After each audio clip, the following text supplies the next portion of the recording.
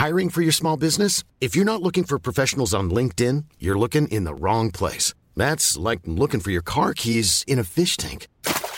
LinkedIn helps you hire professionals you can't find anywhere else, even those who aren't actively searching for a new job but might be open to the perfect role. In a given month, over 70% of LinkedIn users don't even visit other leading job sites. So start looking in the right place. With LinkedIn, you can hire professionals like a professional. Post your free job on linkedin.com/people today. Millions of people have lost weight with personalized plans from Noom. Like Evan, who can't stand salads and still lost 50 pounds. Salads generally for most people are the easy button, right? For me, that wasn't an option. I never really was a salad guy. That's just not who I am. But Noom worked for me. Get your personalized plan today at Noom.com. Real Noom user compensated to provide their story. In 4 weeks, the typical Noom user can expect to lose 1 to 2 pounds per week. Individual results may vary. If I'm viewing myself as a business, I'm starving my business. Yeah.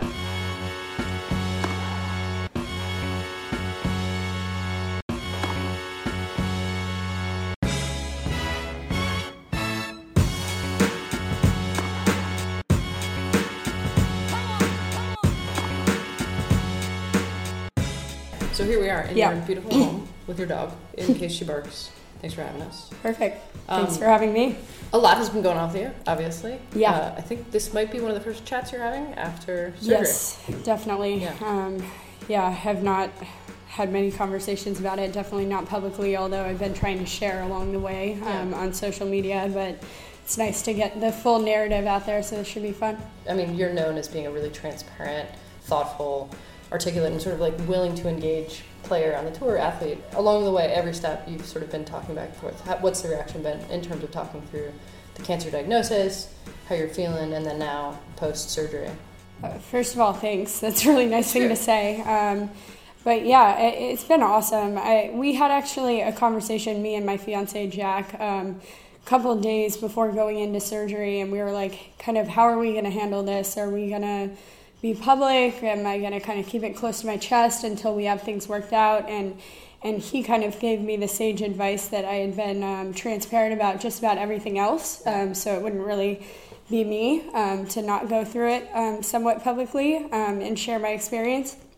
And we had a conversation about how we wanted to frame it too. We were like, is there a way that we can make this like not miserable and dark and shadowy, and like bring some light to this process, and also maybe help other people who are going through these things not feel like, oh my God, this is dark and scary and dire. And I think we really took that to heart. And like throughout the whole time I was in the hospital, we were taking selfies, we were like joking, we had like Rocky music playing, and I was like jogging down the hospital corridors with my little like machine sticking out of me. So as weird as it sounds, like we tried to have fun with it. I mean the tennis community has been incredible. I think it takes going through something like this to realize all the benefit that comes out of social media, and just the level of connection that we have to like fans and random people. I think we complain about it a lot, like the negative things that come from it, but I've just felt so wrapped up in like love and support from everyone that it's been really meaningful for me, and I think in a lot of ways reinvigorated my like love of the sport of tennis. Okay, so I want to go back a little bit to, we were talking on our way over here, and I sort of wanted to know, because I think everyone worries about this at some point in their lives, and it doesn't happen to a lot of people, but I want to know the first thought out of your head when your doctor said the word cancer. Like the first, I mean, did you go there as an athlete who's now being diagnosed with cancer, or did you go to just being a human being who's just been diagnosed? Definitely human. And for some background on me, I have no idea why specifically, but for some reason cancer has been my number one fear as a human being. I was like, if there's one thing I don't want to deal with in life, it's cancer. And I don't know if that's because the treatments can be so harrowing, or I had my grandmother went through breast cancer when I was young, and I think that had an impact on me. So I'm going to be honest, like I did not react with poise. It was actually a phone call because this was supposed to be like a walkthrough biopsy. My oral surgeon was like, this really looks okay, and based on the history of it, we think it's going to be benign. Actually sent me to Caroline's bachelorette party over the weekend. He was like, have fun, it'll be fine. And I got a call, and I was alone at the house, and he said cancer, and I was glazed over for the whole rest of the conversation. I don't really remember what we were talking about, but he didn't offer any additional details, really. It was like, it's positive for cancer. I'm not a specialist. You're going to have to consult with someone. Here's an appointment for 2 days from now. Wow. And so I think I was in shock for a moment. And then as soon as I got off the phone and I called Jack, I lost my mind. I definitely went into that, am I going to die? Like, what's happening? Is my tennis career over? Like, I went full melodramatic. Like, I was not measured.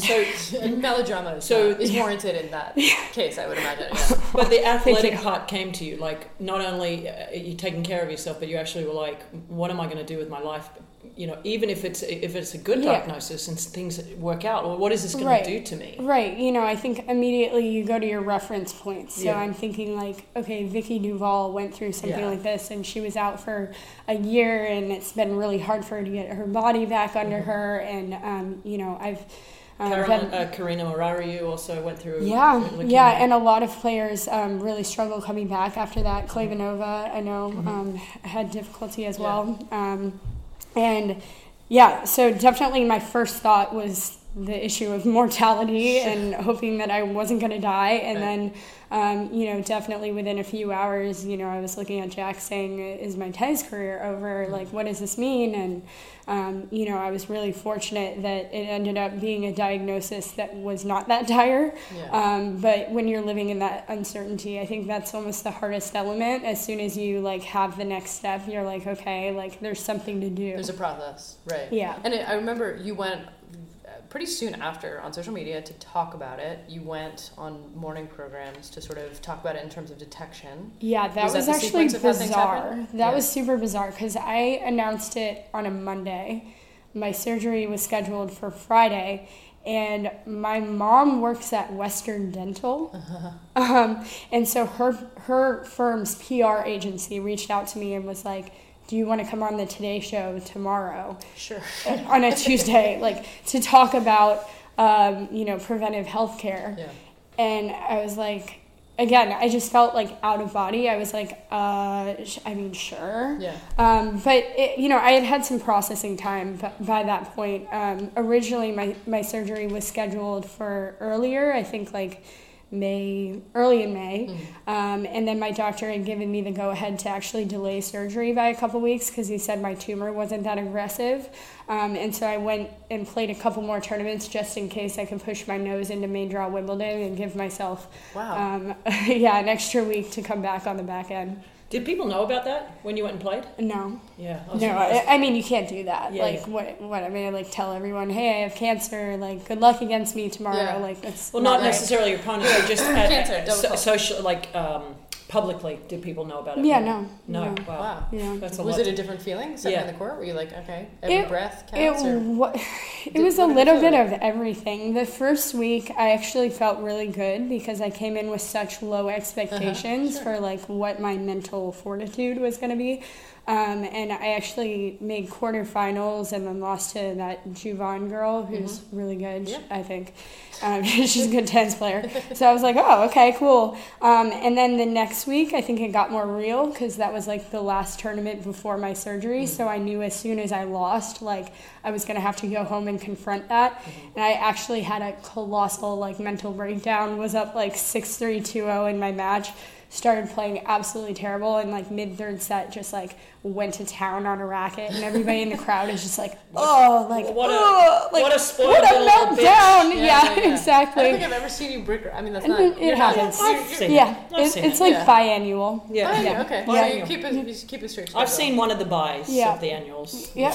Well, see, then it can't even probably be biannual if she's seen one, so it might be more often than that. Yeah.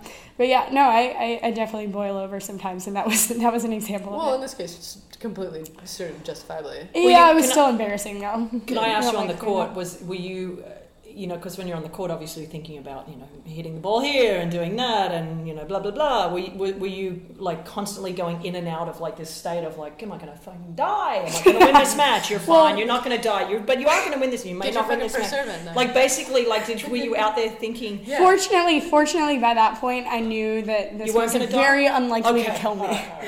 And that it was almost certainly a surgical cancer, that it would be like a one-and-done situation. So at least I didn't have that out there. You didn't change your, like, when you miss a shot and you're like, kill me! You're like, no, I didn't mean that. Yeah, exactly. It is crazy how, like, there's just, like, a magnification on every, like, little phrase like that. Though. You'll say, like, kill me, and you're like, no, I didn't mean that. I didn't mean that. Exactly. Totally. No, but one thing I did notice is my mind would passively go to this, like, really entitled place where I was like, oh, well, like, I have to deal with this, bullshit off the court. Yeah. So, like, why am I not being, like, given the win, essentially. Even though they didn't know. And exactly. And and even if they did know, that's not how sports No, works. I just meant, like, cosmically. I felt like I was owed something. And I was, like, aware. I was having this, like, existential crisis on court. I was like, that's ridiculous. Like, I was talking to myself. I'm like, you can't be that, like,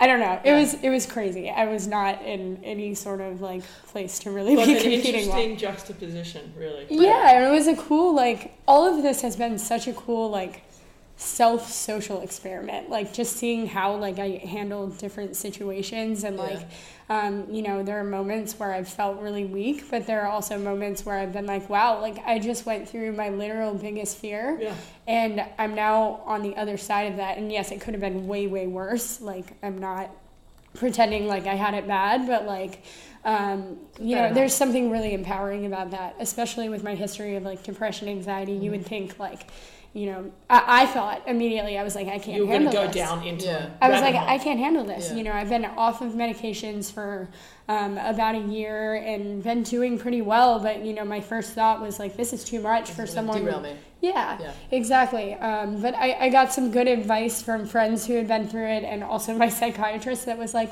you can let yourself have some Xanax during this process. Yeah. And that allowed me to at least, like, get a good night's sleep every night and wake up at least ready to take on the day. There's more to sort of discuss linearly about this, because obviously we're catching you, in recovery and you're sort of pivoting forward. But I kind of want to take something that you just said, because, I mean, one of the reasons I think you are so widely admired, and certainly somebody who I reached out to early when we were making the magazine to write for us, and the offer is still on the table. Still need to do that. And whenever you have a free moment, which, understandably you haven't had many, is just this concept of entitlement. You are, to your immense credit, willing to sort of wade into conversations. Obviously, a lot of this plays out in social media, really talking about, honestly, things that we try to get into in our magazine as well. The state of the world, using tennis as a lens, obviously using your experience as a lens to talk about inequality, entitlement. You're a kid from Cleveland, and now you're living in LA, and, you've seen a lot of the world. Talk about that in terms of, like, having had this experience, because it strikes me like you seem like one of the least entitled professional athletes who has a crazy life that I've ever sort of encountered. Well, so now hearing, like, oh, I felt entitled, like I was on the win, that how has that changed for you lately? I think it's hard to go through a situation like that where you're, like, staring, even for 48 hours, like, staring down the barrel of your own mortality and not have some sort of, like, epiphany or just, like, perspective shift. And, I remember one of the first things Jack said when we got the diagnosis was, if this isn't the worst thing that ever happens to us, it's going to be the best thing. And we've been trying to build on that and just, like, use that momentum in a way. I think one of the most immediate takeaways, and, we're talking about entitlement here, I feel entitled to my tennis career. And in a moment, I saw it flash before my eyes, and I just realized how much I cared about it. Like, obviously, like, we all have our ups and downs, and we have our moments, and we're like, fuck this, I want to quit tennis, I'm over this. Like every third week. And for me, it was kind of every third week, and I was like, why am I doing this? This is, like, so frustrating. I've been spinning on a hamster wheel between 110 and 150 in the world for the past, like, 2 years. Major qualities. Yeah, exactly. In that, like, terrible, like, kind of limbo sometimes, or what I was perceiving as terrible. And, now it's like, how terrible is that really? And like, at least I realized, like, if I were to ever quit tennis, how important it would be that were on my terms. And it just made me realize, like, how much I still felt like I had to do within the game. And then, after as well, like, in terms of, like, what I use my tennis for. And so while I'm rebuilding right now, I'm really looking to kind of, like, change the way I think about my tennis. I think previously I was managing this, like, financial bottom line where I was like, oh, I have to be like, making money at all times, otherwise I don't consider myself like a successful professional athlete. Now, with this experience behind me, I'm much more like, how can I get myself to get the absolute most out of me in this tennis career? I don't care about the money. I just want to see how good I can get. If I invest, I really surround myself with the right people. The hard work has always come easy to me, but like make sure I'm, working the right way and on the right things. It was just the kick in the butt that I needed to really make sure all my ducks are in a row, and moving forward, I have a really clear plan. Well, you cannot be making money as a professional athlete and having a tremendous impact going on the Today Show, talking about prevention, talking about, positivity, talking about anxiety, talking about, politics. And so to me, it's only sort of amplified. It doesn't surprise me that you handled this well, but it's still pretty remarkable. Yeah, I mean, I think it gives me at least a little more spotlight right now, as weird as that sounds. Like, people are interested in hearing from me right now. So to the extent that I can use, like, going through something like that to, like, again, shed light on the things that I think are important, or even if it's as simple as what I said earlier, just like taking people on a journey through illness that maybe isn't as like scary and like stigmatized as it normally is. I know for me, like, I expect people to be kind of like dark and shadowy when they're going through things like that. So again, just I don't know. I sometimes truly feel all over the place because there's so many things that I'm really passionate about. And I think one of the things that is going to be really important for me moving into this, like what I'm calling the second chapter or second half of my career, is just going to be honing in on what I can be most effective advocating for, whether that means like being more hands-on with a specific charity, or focusing on feminism, or focusing on outreach for minorities who don't have access to tennis in LA. Whatever direction I want to take, I want to take it with like a little more gusto and a little more intention. A little more intention, because right now it's kind of like I feel all these things that I'm like so impassioned about, but I'm not sure I'm lending anything to them because I'm not really like focusing my efforts. I just want everybody to know that while we're having this podcast, that your t-shirt says female AF, which as we all know, and it says bye on the bottom. So female as fuck. Bye. Okay, it needs to go bye. But no, but like it's I'm here for those things, Kate. I'm here for the important stuff. I'm the visual stuff that people can't see at home.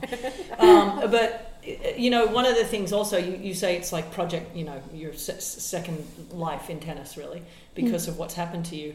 But also, one of the things that we talked about today was, the depression that comes after stopping your sport, because you wake up every day and you have a purpose, whether it be going to the gym, and you went, I think I know your schedule to a certain degree, you practice, you went to the gym, you had a meeting, you blah, blah, blah, and now you're talking to us. Right. It's like every day there's a purpose. And then all of a sudden when tennis is retired, you're done, you wake up and go, oh, what am I? Who am I? What am I doing? So do you think about the process of what you want to do after you're done playing, as well as the second part of your tennis, life after this scare with cancer? Yeah, I mean, first of all, I definitely think about that. Like, what is my identity going to be when it's not pro tennis player, or even tennis player, period? Because, for most of us, I've been playing since I was 3. So 23 years out of my 26 on earth, I've had a tennis racket in my hand. And what is that going to mean when that's not how I introduce myself anymore? Don't worry. You'll always be the tennis player. Everywhere you go, no matter how old, you're the tennis player. Mm-hmm. Yeah, but, like you're feel saying. Good about that. Yeah. Like you're saying, there will be a void of purpose, and I know well enough to prepare for that. But it's getting more and more real. You know, I'm not 21 anymore, so I have to start looking at, you know, what I'm going to do when traveling the world 30 weeks out of the year doesn't make sense for me anymore, or, you know, I want to settle down and have kids. What is that next chapter going to look like for me?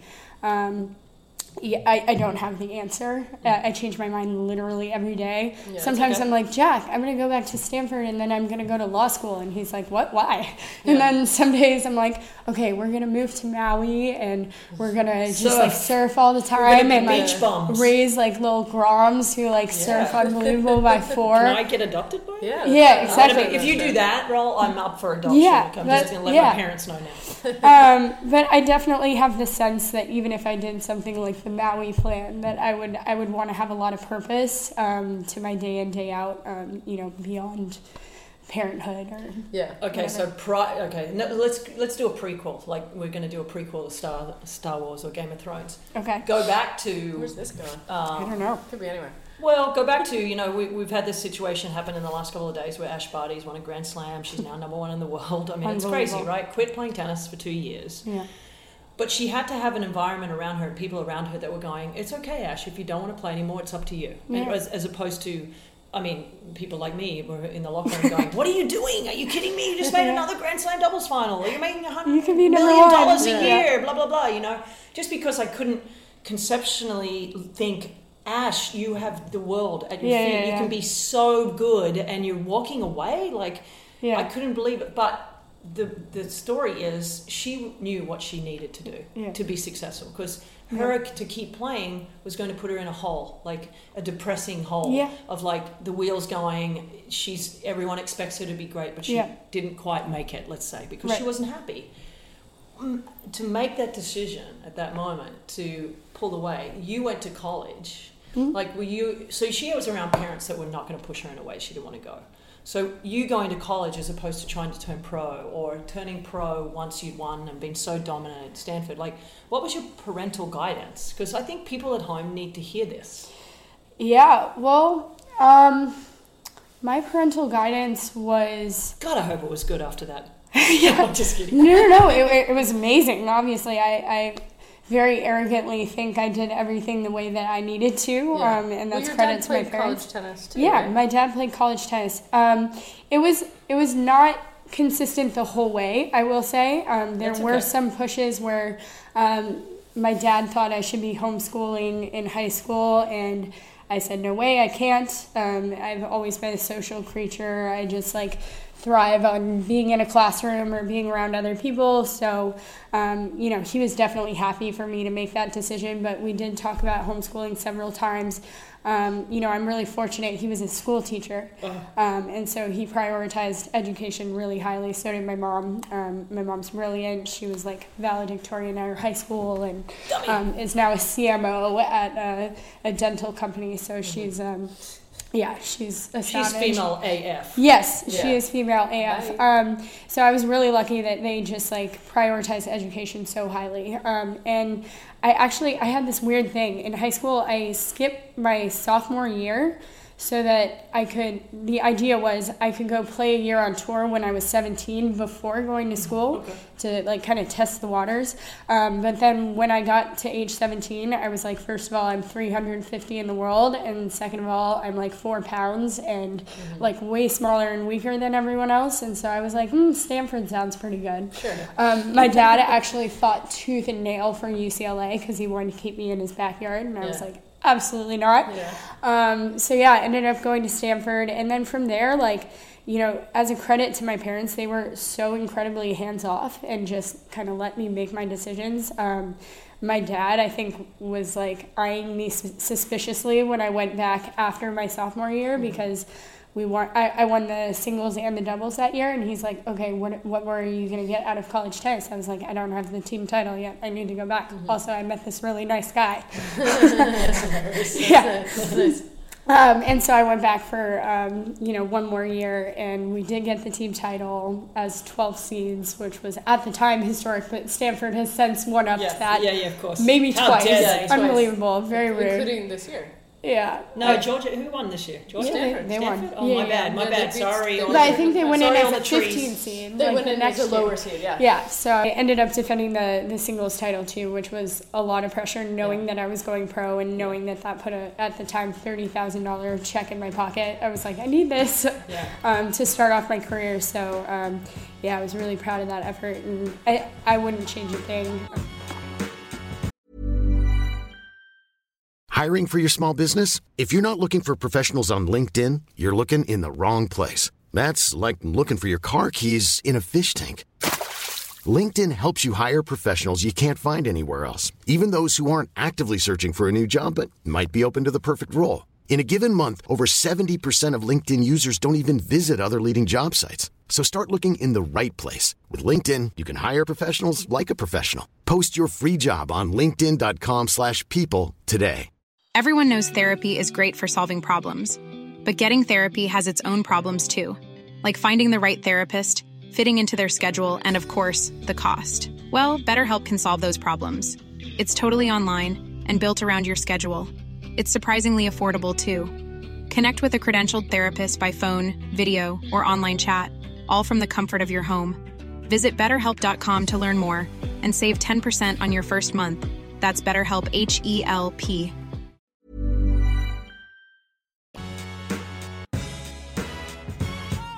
Do you have conversations with people? Because, I mean, obviously, you know, my relationship and closeness with Lisa Raymond, who, in my opinion, could have turned pro. I mean, she was good enough as a player to turn pro, but wasn't mentally, and, you know, felt the same way. Wasn't ready, wanted to be in a team environment, and she also won back-to-back NCAA singles titles and the team title the first year that she went there.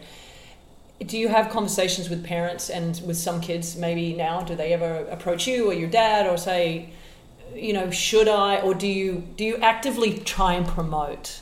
I promote girls going to college. I promote college so hard. Mm-hmm. I mean, the chances of making it on tour are just so catastrophically small. Wait a second. Say that again.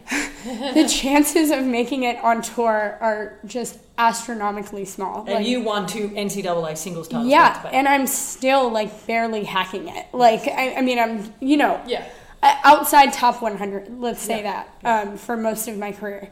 So yeah, I want to shake some of these parents sometimes who have their grandiose ideas. Yeah, they're like 14-year-old kid who's ranked number 8 in the section, and they're homeschooling them, and they're like fast tracking them to the pro tour. I'm like, what?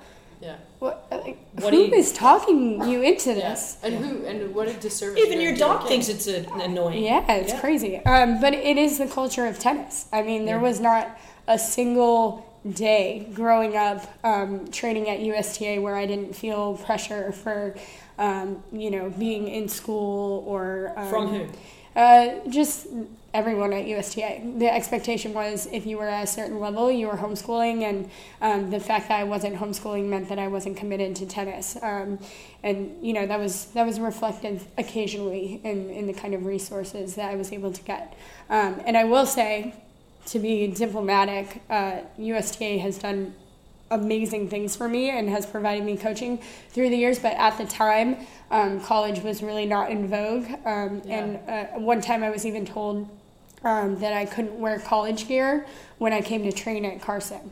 That was because that was promoting kids going to college, which would be horrific. Yeah. Okay. So you don't have to be diplomatic. I mean, you can be diplomatic, but I don't have to be. I mean, what the F? Like, seriously, the USTA. See, the thing that bothers me about that is that tennis is now, it's not a sprint. It's a marathon. Yeah. Women are winning. Okay, Ash Barty and Osaka, they're a little bit of an anomaly right now. You know, we're talking players are winning slams are in their late 20s, 30s. You know, that's the promoting part we should be thinking about. How can we keep these kids that are really good in the sport for an extended period of time, and sending them to college is not a bad option. It doesn't mean it's a failure. Yeah, I will say I don't like what college tennis has done with the rule adaptations in terms of preparation for tour. I have heard from a couple of players that they think the no ad and the modified scoring creates extra pressure, which prepares you mentally. But I think that would have influenced me and my dad's perspective if that had been the case before. It would have made you more likely to go pro? knowing that that's what the collegiate possibly system was? I think so. Wow. You think it should be more about the pro scoring system? Yeah, or the pro scoring system should be more modernized instead. You know what I mean? Like I think there just needs to be symmetry. Yeah. And to be clear and to be fair, I think to the USTA, they're in the business of creating tennis players, right? Yeah. And if you're creating tennis players, or is it their business to create tennis in tennis environment that's popular? Right, yes. But player development specifically is looking for where's my next Serena, where is my next major influential player, and someone like me is not likely to be that coming through college, I think. I think some of these kids are just so freaking talented when they're young, like you're saying, an Osaka or something like that.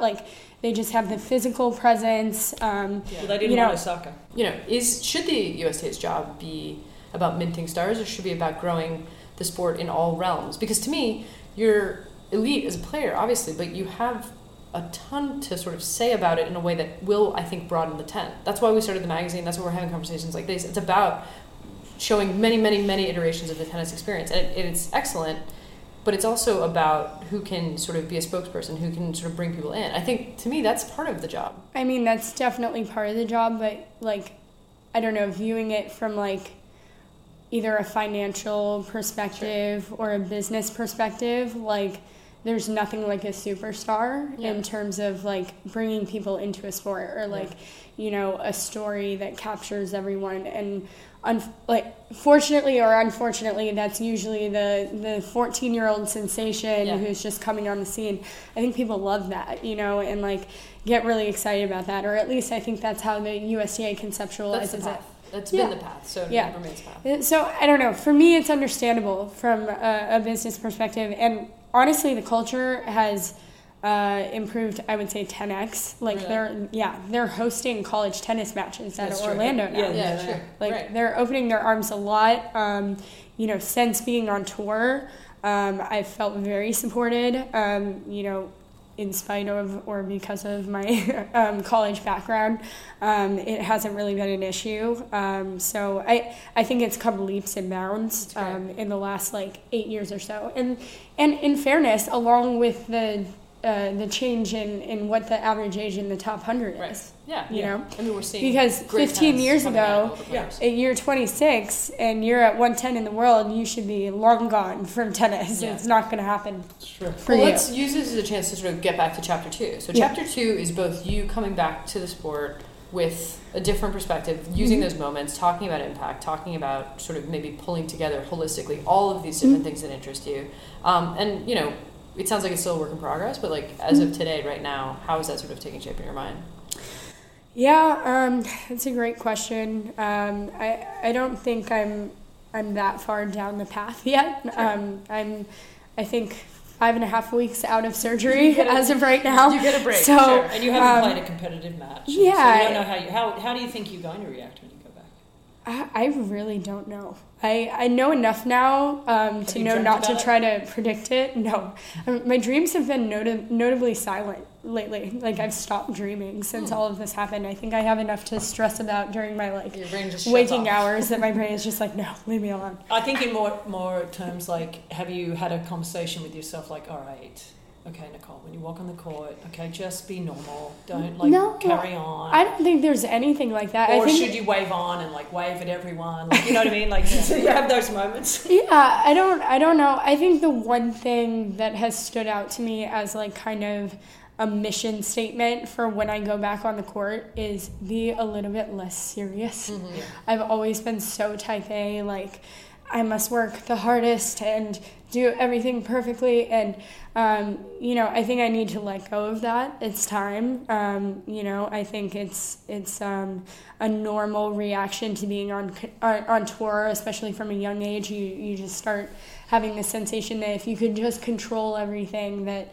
everything will work out well. But at the end of the day, I would rather watch a Nick Kyrgios match than half of the players on the men's tour, because it's goofy and it's funky, or and he hits underhand stuff. Oh my God, I love it. He's amazing. I love it. And you share the same wackiness with your male players that you love to watch? I mean, I love Nick too, but you're obsessed with Benoit Paire. Well, I think I haven't spent as much time with Benoit Paire, but I've spent a lot of time watching Nick, and I think the fun thing is just that he doesn't take it that seriously. Yeah. Like, and he gets totally shat on for that, but like.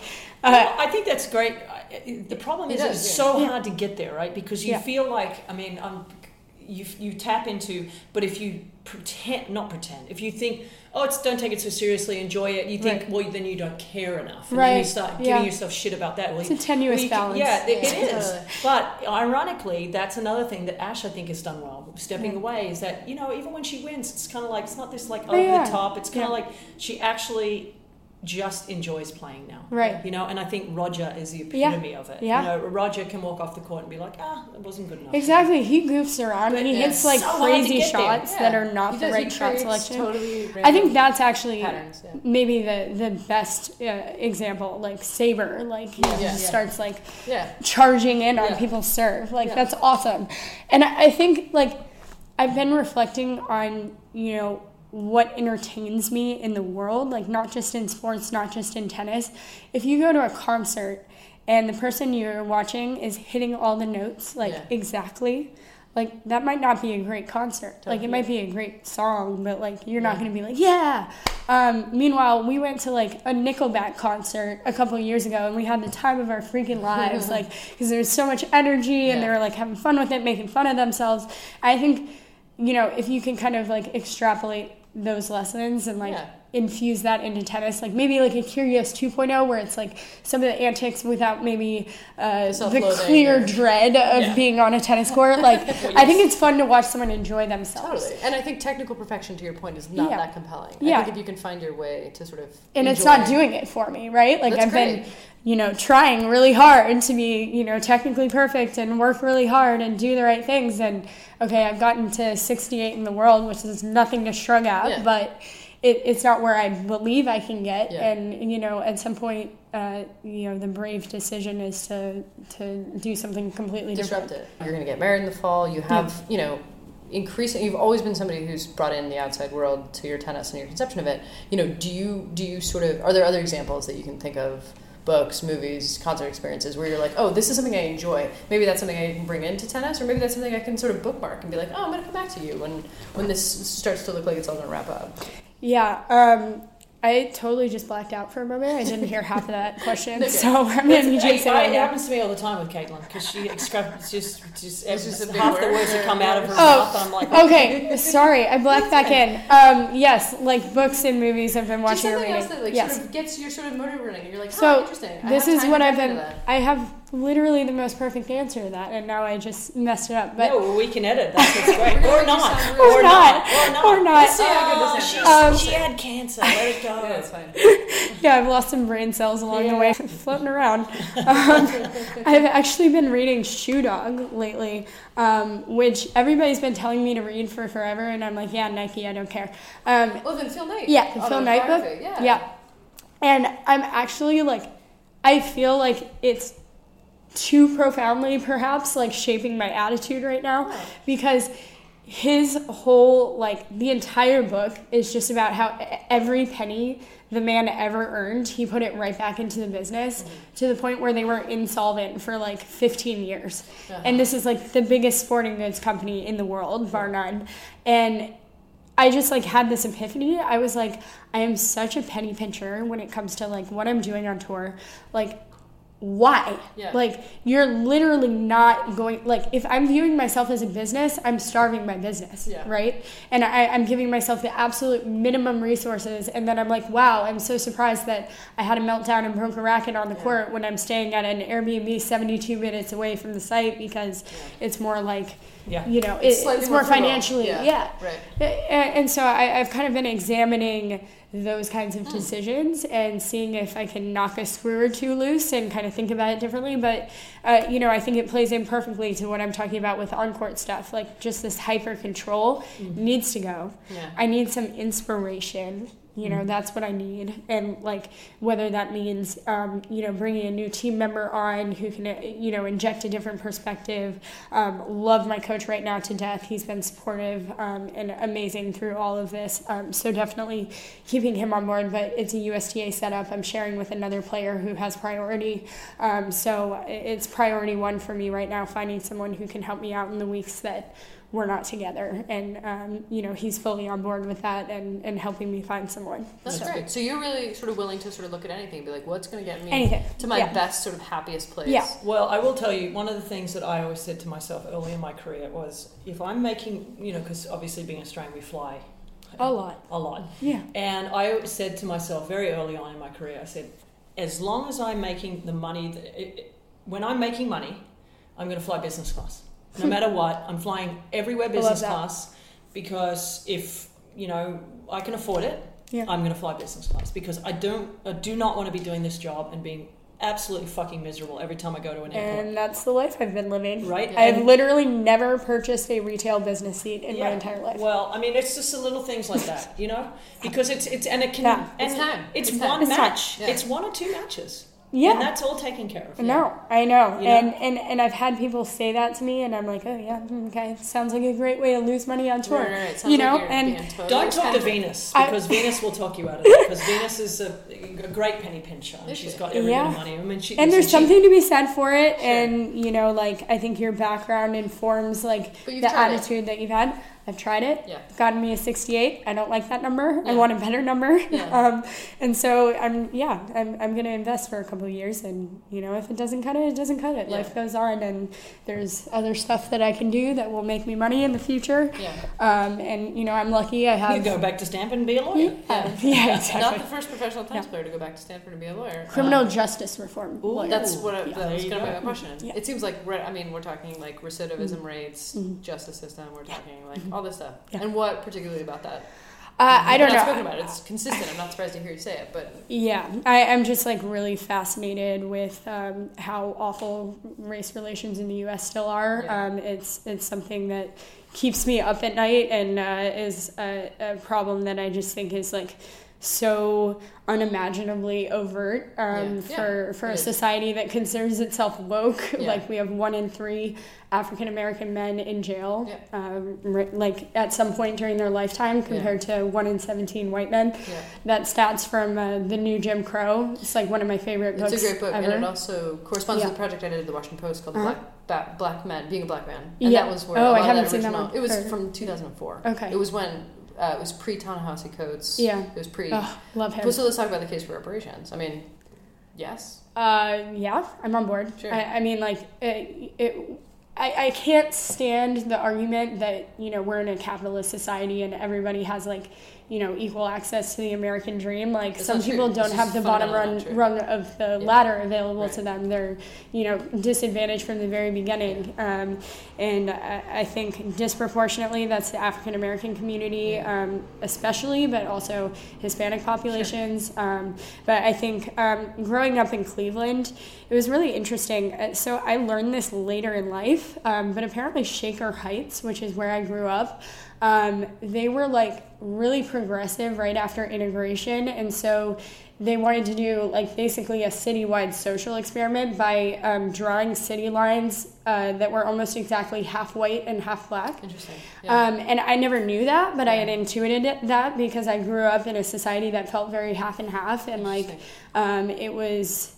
Honestly, in my opinion, I was also very young, so I hadn't had time to grow up into some of the bullshit that occurs later in life, but it was almost utopian in a way. I didn't feel that overt sense of racism that when I moved out to LA, I was kind of whoa, everybody's really segregated, and nobody really overlaps, and I don't know, it was really strange for me. So I think that's some of where it came from.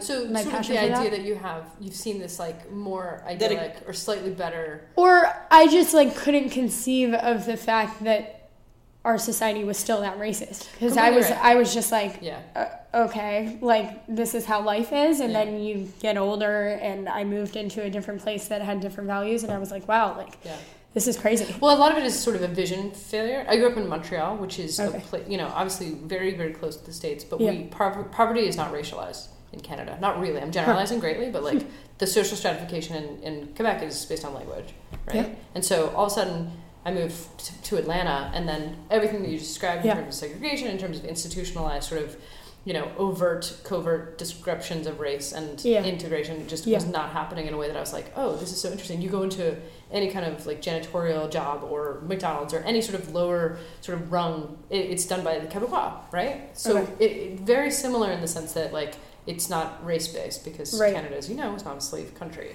Right. And so all of a sudden being thrown into a place where you see the difference. It's visceral. You see the difference because, and you maybe can't explain it until you're older, but to me, it sounds like it comes from like a very deep place in your, obviously early childhood experiences. Yeah, and honestly, I feel weird sometimes because I so deeply want to be an advocate for that cause, but I also don't want to like I feel strange sometimes as a white woman being like, oh, but we need to, but I think that's a really... You don't want to co-opt, or you don't want to sort of... I don't want to appear like I'm speaking on behalf of someone, right? So I take it upon myself to be troubled by it and like look into ways that I can like, be hands-on in like the solutions for that, without like trying to position myself as anyone who like, I don't know. Like, lives it. It's not my experience. It's not my experience, but I can I want to say I can see this, and we need to address it. Yeah. But that's the same. It's a hard balance to strike. Right. And for me, and I've had agents in the past say oh, you should really stick to feminist topics because you're a girl, and I was like, honestly, you're not wrong. There is a lot of credence to that. My voice, credibility, maybe. Credibility, exactly. I think you should. I think you look at it from the standpoint of equality. Period. End of story. Right. Marginalized. And that, it's just part of society. And I think ideally, yes. But I would suspect also too that the African American population need people like you. It's like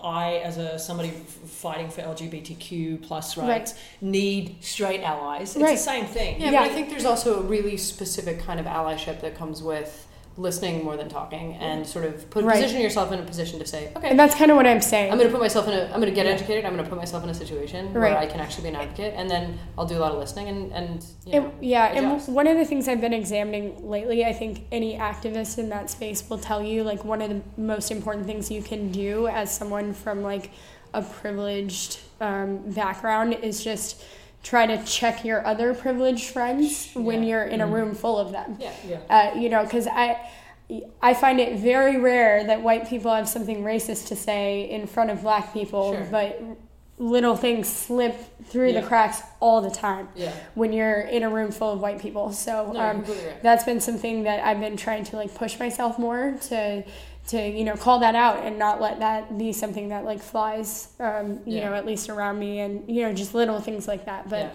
down the road, something working in criminal justice reform is something that massively interests me. I think it's one of the biggest problems we have in the United States. I think it's completely underfunded than any other country. It's wild. We're putting people in jail for weed possession. Who even cares? It's fucking legal half of the places now. So Okay, good. Well, I see the makings of an Erin Brockovich sort of chapter 3 after chapter 2. Could be a political career. I'm not really sure. There's so many options. I literally change my mind daily. So in a week. But it's also another reason to go to college, because now you have 2 years of Stanford under your belt. You can go back. Three. For the record, 3 years. Excuse me, 3. So which is even better, right? Because 3 is better than 2. There's so many more things that you can do, and I think that's so important. Still less than 1 degree. It's less than 4, but yes. Well, I plan to go back. I have to say, part of your 20s anyway, in any shape or form, the fact that you've already had a successful career and it continues in one realm, most of your 20s is just being well, who the fuck am I and what am I fucking doing? Yeah. I'm in media. It's do I want to write books? Do I want to edit? It's everybody. No, you want to read Erik Erikson on psychosocial development? That's exactly what we don't even identity form until we're 30. Yeah. So you got 4 years, dude. Yeah. Well, I'm taking all of that time because I have no decisions made. Take as long as you need. And now you realize that every day is really important. important, and there's no point in rushing anything. Yeah, no, and have fun with it. God, I think we've done a lot of really good work here today. Yeah, I think we got chapter 2, 3, and maybe beyond. And we'll come back once you're back there doing that law school degree and deciding on what you're doing now. Hey, I had a really good friend, Carrie Cunningham was her name, and she was she went back. Was ranked 30 something in the world. Went back to Michigan, did her quit playing tennis at like 21, 22 because she was uber smart and should not have been playing tennis because she was just too smart to be playing tennis. That's like me. That's why I didn't. Yeah, like you. And clearly that's why I played till I was almost 40. But she went back and got her undergrad and is now one of the leading endocrine surgeons in the country. Wow. So that's inspiring. So there is a huge afterlife after tennis. And listen, magazine anytime you want to write. Yeah. Copious free time. I know. I need to. I will eventually. No pressure. All right. Well, thank you, Nicole. Thanks, Nicole. Thanks for joining us. No worries at all. Hey, we're going to see you on the hardcore Covered season. Everything. And that's it for this episode of the Racket Magazine podcast. Thanks for listening. Our host is Renee Stubbs. Our co-host and producer is me, Caitlin Thompson. Music by internationally renowned DJ Stretch Armstrong. Thanks to Tim Ruggieri and the team at Acast. Find us at racketmag.com/podcast and subscribe to us at any of your favorite podcatchers.